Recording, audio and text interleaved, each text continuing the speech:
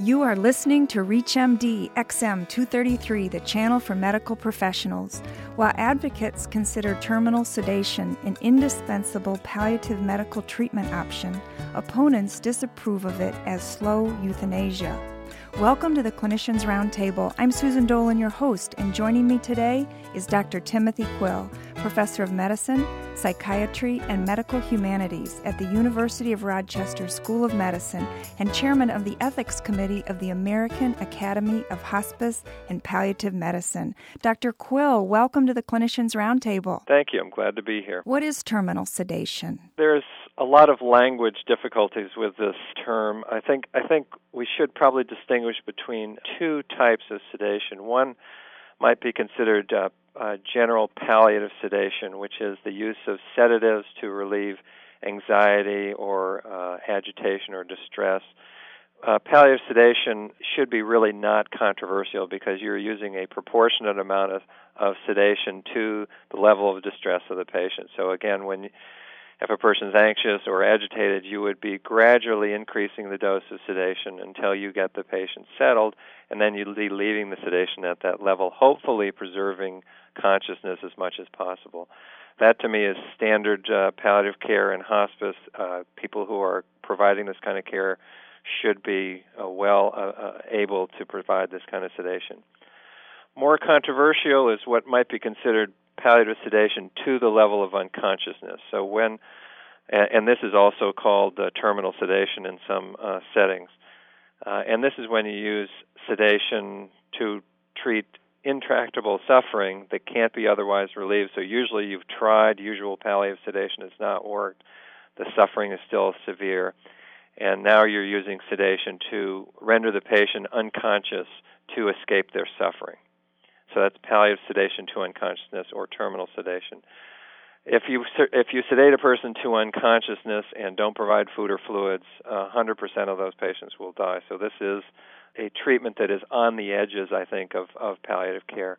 It is something that is important because it gives us a mechanism for responding to the toughest cases, and it's also an important alternative to physician-assisted dying or physician-assisted suicide for those who believe that is not an acceptable option. And what happened with your father? Well, my dad had Alzheimer's disease with some agitation and restlessness toward the end of his life, sort of one of these. It wasn't rapidly progressive, but it wasn't slowly progressive. But as he became, my dad was a very physical man, and he got very confused toward the end of his life, and then he also lost the ability to walk. And when he couldn't move around anymore, he could not make sense out of the fact he couldn't move around. So he was forever trying to get out of bed. And so what we did with my dad, who was on hospice, he had been on hospice for a couple of months, is we tried lots of different ways to treat his agitation and to provide sedation that would allow him to preserve consciousness. And then we gradually, I think, but quite progressively, took his palliative sedation such that he was sedated so that he was just barely awake. So I think he would be in the borderland between palliative sedation that just went progressively to the point of unconsciousness because it was the only way we could keep him from climbing out of bed and falling all of the time. Once he was sedated to unconsciousness, we did leave him at that level of sedation, and he died about 2 weeks later. And would you do anything differently? With my dad, no, I would definitely not do anything differently. I think what we did was what we should do. He would have no interest in dying in a bed, restrained so he couldn't get out so we could preserve some level of consciousness. He would have found that completely humiliating, and he died in his own home, in his own chair. I think it was a very humane and dignified death. So I think we did what we had to do in that circumstance. Describe the double effect. First of all, the double effect is used in general to justify very high doses of pain medicine. So it's not actually needed to justify most treatment of pain. Most treatment of pain is done very safely, and most people are not sedated in any serious or dangerous way with good pain management. So it's usually used in the context of pain management, but it's not needed for that. Pain management, if somebody dies as a result of pain management, it's a side effect. It's not intended in any way. There are circumstances, however, with patients who are very near death, let's say, or patients with severe shortness of breath, where you have to use very high doses. You have to bring doses up very rapidly to treat the pain or the shortness of breath. And you are then knowingly taking a risk that you're going to produce respiratory depression. And this is where the double effect comes in. So in this case, your primary intention or your main intention is to treat suffering that is severe, and that is your obligation. You really have to do that. You can, and the double effect, the second criteria is there are some bad effects that can come from this treatment. So you can, in this case, foresee that this treatment is taking a risk of producing respiratory depression. It's not your intention, but you can see that that could happen. You're knowingly taking that risk. Third criteria is that there has to be what's called proportionality. So you can see that the suffering is so severe that it's worth taking that risk. So severe pain at the end of life or severe shortness of breath is such a debilitating symptom that it's worthwhile and proportionate to take a risk with such a patient.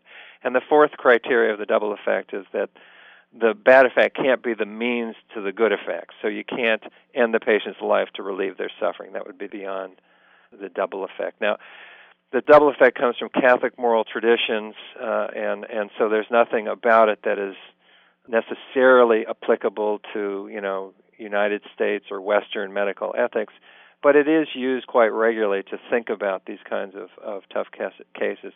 The key elements, I think, are the proportionality, that the suffering has to be high enough to justify the taking the risk, and that you really acknowledge that you are taking that risk. But the obligation to relieve the suffering is most important. If you're just joining us, you're listening to the Clinicians Roundtable on ReachMD XM 233, the channel for medical professionals. I'm Susan Dolan, your host, and joining me today is Dr. Timothy Quill, discussing terminal sedation. Dr. Quill, tell us about Diane. Diane wouldn't be a case of terminal sedation, but terminal sedation might have been possible for her. She was the woman that I took care of. This is back in the early 1990s, who had acute myelomonocytic leukemia at that time, had a small chance of doing well if she were willing to go through very aggressive chemotherapy and a bone marrow transplant, maybe a 25% chance of long-term survival. Diane did not want to go through those treatments, and I found that very difficult to accept and really tried to convince her to try them because a 25% chance seemed pretty strong to me.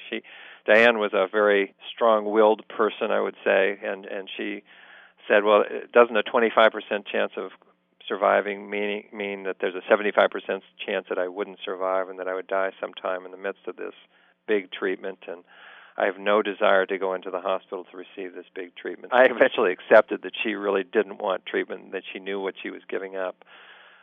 So then we were left with, what do we do then? And so I referred her to hospice, and she was very appreciative of that. She wanted to live well for as long as she could. She loved the hospice philosophy. But she basically said, well, at the very end of hospice, probably bad things are going to happen to me with this leukemia, and that was true. When things get really bad, and my quality of life is very poor, I want to skip that part, in essence. So when that happens, I'd like to be able to end my life.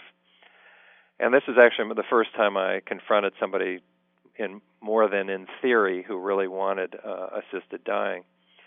Again, I met with her and her family. To make a long story short, I eventually provided her with medication that she could take at the end of this process. And then she lived for 3 months on hospice. During that time, she took antibiotics at different times, blood products, because she was still getting great, meaningful time on hospice. But toward the end of the process, she was now having rigors and fevers which weren't responding to antibiotics. Her pain was increasing such that to get adequate pain relief, she'd have to accept sedation. For her, being alert and aware were key things, and so her life was probably measured in days to at most a week. And again, that would have been her worst nightmare. And at that time, then, she did take this overdose after meeting with me. That would have been the end of the story, except for I got the bright idea of writing about this and creating a narrative, which I published in the New England Journal, and this led to a lot of discussion around physicians' role in helping people to die.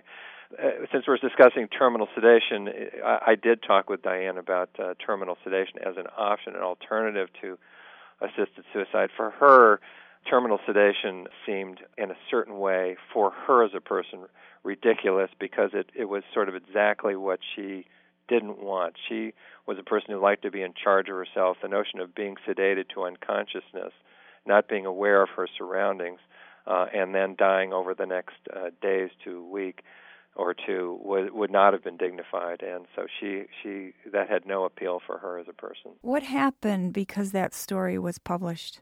I did get legal advice before I published it, and the legal advice was that I would never be successfully prosecuted as a result of publishing the study. And I had gotten academic legal advice. What I subsequently learned in getting criminal legal advice is that you can go through a serious process on the way to not being successfully prosecuted.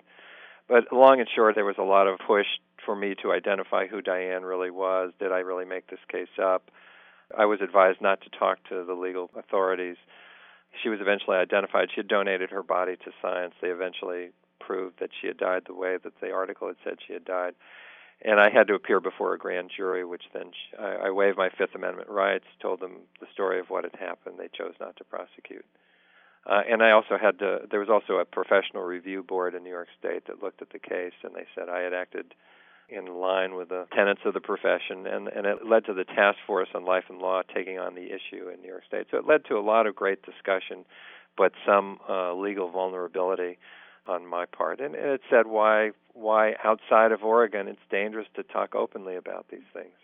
And how do you respond to opponents of terminal sedation who disapprove of it as slow euthanasia? I challenge people who disapprove of it to say, okay, well then how should we respond? I really challenge them to say, these are tough cases. Depends on how you frame it. I think we have an obligation to respond. I think you can view terminal sedation within the lens of the double effect, to say really your intention in sedating people to unconsciousness is to relieve that suffering that you can't relieve any other way, and you have an obligation to do that. And most opponents agree with that obligation.